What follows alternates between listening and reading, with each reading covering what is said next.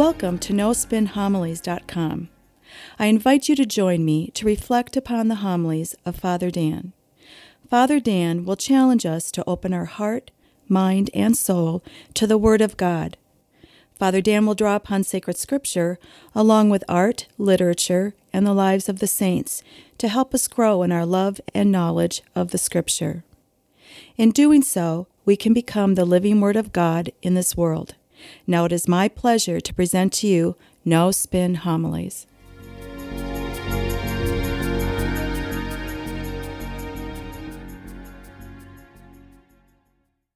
Today's readings speak to us about faith, and faith is at the heart of our identity as God's chosen people. Pope John Paul II once said, "Faith is the least understood word in vocabulary." Well, it's best portrayed in the scripture readings for this weekend. Turn to the first reading. Here we have that great story of Abraham. Now, whenever we hear of Abraham, whether it's in the New Testament or the Old Testament, it's always associated with the great role model of faith. That's why we refer to Abraham as the father of faith. Now, the story begins with Abraham and his family living in Ur, which is present-day Iraq. And God calls Abraham to go where God wants him to live and to be with his family. Now, mind you, this is no small request. Abraham is estimated is in his 80s. He's living a comfortable life with his wife Sarah, along with his family. He's making a comfortable living. He's a shepherd, and he owns land. And now God tells Abraham to pack everything up, everything, including his family, to go and leave and live in a foreign country with a foreign language and foreign customs and values that Abraham doesn't know. Now, what does Abraham say? Does he say, "What, are you kidding me?" No. Turn to the first reading. It says, Abraham put his faith in the Lord, who credited it to him as an act of righteousness. Well, this teaches us a powerful lesson about faith. We need to think about faith primarily in terms of an attitude of trust. God wants Abraham to uproot his life and life of his family and go on a journey. And Abraham accepts it. Now think about that. Think about God coming to you and saying, "I want you to quit your job and to sell your house and pack up everything, pack up even your family, and go to move on the other side of the world, maybe India or China, a foreign country in which we don't know the language, we don't know the customs or the way of life."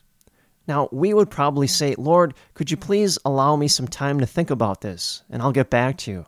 But not with Abraham. Abraham accepts what God wants from him because of his faith. Now, does Abraham really know where he's going? No. Does he have GPS, maps, or even a compass to guide by? No. Does he know God's plan for him when he gets into this promised land? No. Is Abraham really in control? Absolutely not. And yet he trusts, and that's the heart of faith. We have to understand our God is a God that loves us. He calls us all the time so as to move on that journey of faith. What's important for us? To let go. Let go like Abraham. Surrender to God. Allow God to take us to places where we never thought we could go. Do things that we never thought we could do.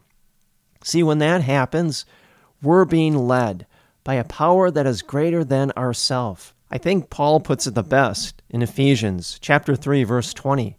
He says, "Glory to God, whose power is working in us and can do infinitely more than we can ask or even imagine." And so there is no depths, there's no lengths to which we can strive in our faith to serve God and others in this world if we just are like Abraham, trust and have faith in God, and allow God to lead us, call us, and have us move in that journey of faith in our life. Now you see this up and down the Bible, God calling people. And how do they respond? With faith. Just look at the prophets. Moses, Jeremiah, many of the prophets hesitated. They didn't think they were worthy of the call of God. Moses, for example, he stuttered, he stammered, and didn't think he could be a prophet. And yet God called him and said, "No, you're the one." And he was a great prophet. Look at Jeremiah. He said, "God, I am too young. I'm only 14 years old. No one will listen to me." God said, "No, you're the one." And he was a great prophet. Look at the apostles. From time to time, they had self-doubt. But in the end, they became great apostles, living witnesses to Jesus Christ, and established our church. For us, we must respond in the same way. Surrender to the call of God and then move. Walk that journey of faith each and every day of our life. Every time we pray, every time we come to Mass, every time we engage stewardship, every time we share our prosperity, our prayers, our skills and abilities, we are walking that journey of faith. Now, compare and contrast figures in the gospel who place their trust in God versus those that don't place their trust in God. Great example is Adam and Eve. They don't trust God. And in fact, they see God as a rival. That's seen in that act of grasping for that fruit. They want to be in control of their lives. Again, you see in sacred scripture, God calling. And what's the proper response? Trust. Go back to the first reading. God says to Abraham, "I am the Lord who brought you from Ur to give you this land as a possession." "O Lord God," Abraham said, "how am I to know that I shall possess it?" Well, right now, Abraham is on the verge of entering the promised land. And yet, what is happening? Self-doubt. Abraham is doubting whether or not this land is going to truly be possessed by him. Now, how does God respond? Does he get angry? Does he get frustrated? No. Instead, he reaffirms Abraham's faith and trust by entering into a covenant. Notice what he says. "Bring me a 3-year-old heifer, a 3-year-old she-goat, a 3-year-old ram, a turtle dove, and a young pigeon." Abraham brought all these, split them in two, and placed them opposite of each other. Now, what we have to understand, in the ancient world, part of the covenant rite was prescribed that animals had to be sacrificed and then cut in half and placed opposite of each other. Then the two parties, upon entering the covenant, would walk in between the animals. The symbolism is very clear. By walking in between these animals, it was symbolic of what would happen to you if you failed to keep the part of your covenant. And so covenants in the ancient world were very serious. They were life-bonding covenants between each party. Well, that's what God now establishes with Abraham, in which he says, "I will be your God, and you will be my people." Notice what happens next. It says, "When the sun had set, it was dark. Then appeared a smoking fire pot and a flaming torch." How often is God associated with fire? Moses encounters God in the form of the burning bush that isn't consumed with the fire. Look at Pentecost. The Holy Spirit is seen as fire descending upon the apostles' heads. Well, now God, in the form of that burning torch, passes through those sacrificial animals and now symbolizes a means of fidelity and a new covenant with Abraham and with us, in which God will be our God and we will be his people. And this new covenant was created because of faith, the faith and the trust of Abraham in God. Now, with that in mind, turn to the gospel. The first clue that we know that something special is going to take place is where Jesus and the apostles are, on top of a mountain. It's a basic biblical truth. Mountains are a special spiritually charged place. It's where heaven and earth unite. It's where we find God. Again, Moses, he encounters God on top of Mount Sinai. Abraham, he encounters God on top of Mount Moriah. Well, Jesus now climbs Mount Tabor, and he is miraculously transfigured before his apostles and God. It says, while he was praying, Jesus' face changed in appearance, and his clothing became dazzling white. Well, just like that flame in the first reading with Abraham, passed its way through the sacrificial animals, now that flame transfigures Jesus and shows us he truly is the Son of God.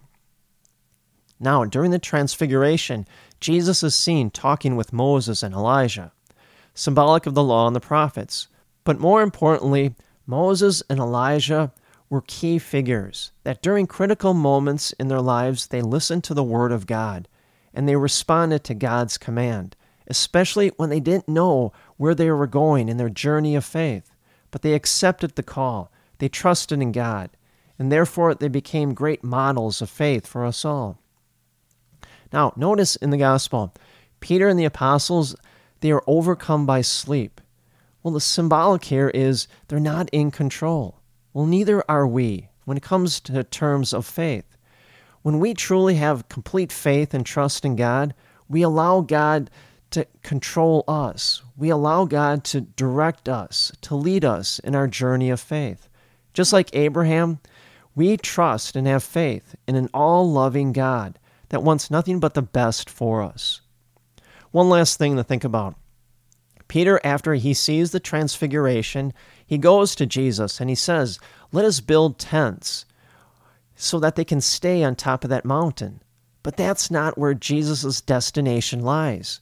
He must continue to make his way to Jerusalem. His destination does not reside on top of that mountain, but instead in Jerusalem. What is Peter really doing? He's trying to control the situation. He wants to keep Jesus on top of that mountain, and he doesn't belong there. Peter is imitating Adam and Eve.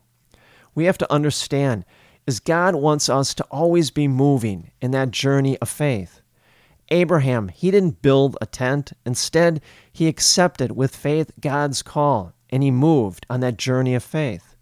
Well, we are people of faith, and we don't build tents. Instead, we accept God's call, and we move. We move on that journey of faith. We don't seek to control God, but because we have faith and we have trust in God, we move on that journey of faith. And we move every day when we pray, when we come to Mass, when we engage stewardship and share our prosperity, our talents and our skills and our prayers with others. And this is really the importance of the Scriptures for this weekend. It shows us what faith really looks like, an overabiding trust in God, and then moving on that trust and faith in God, and walking that journey of faith every day of our life. And may the grace and the peace of Jesus Christ rest upon you always.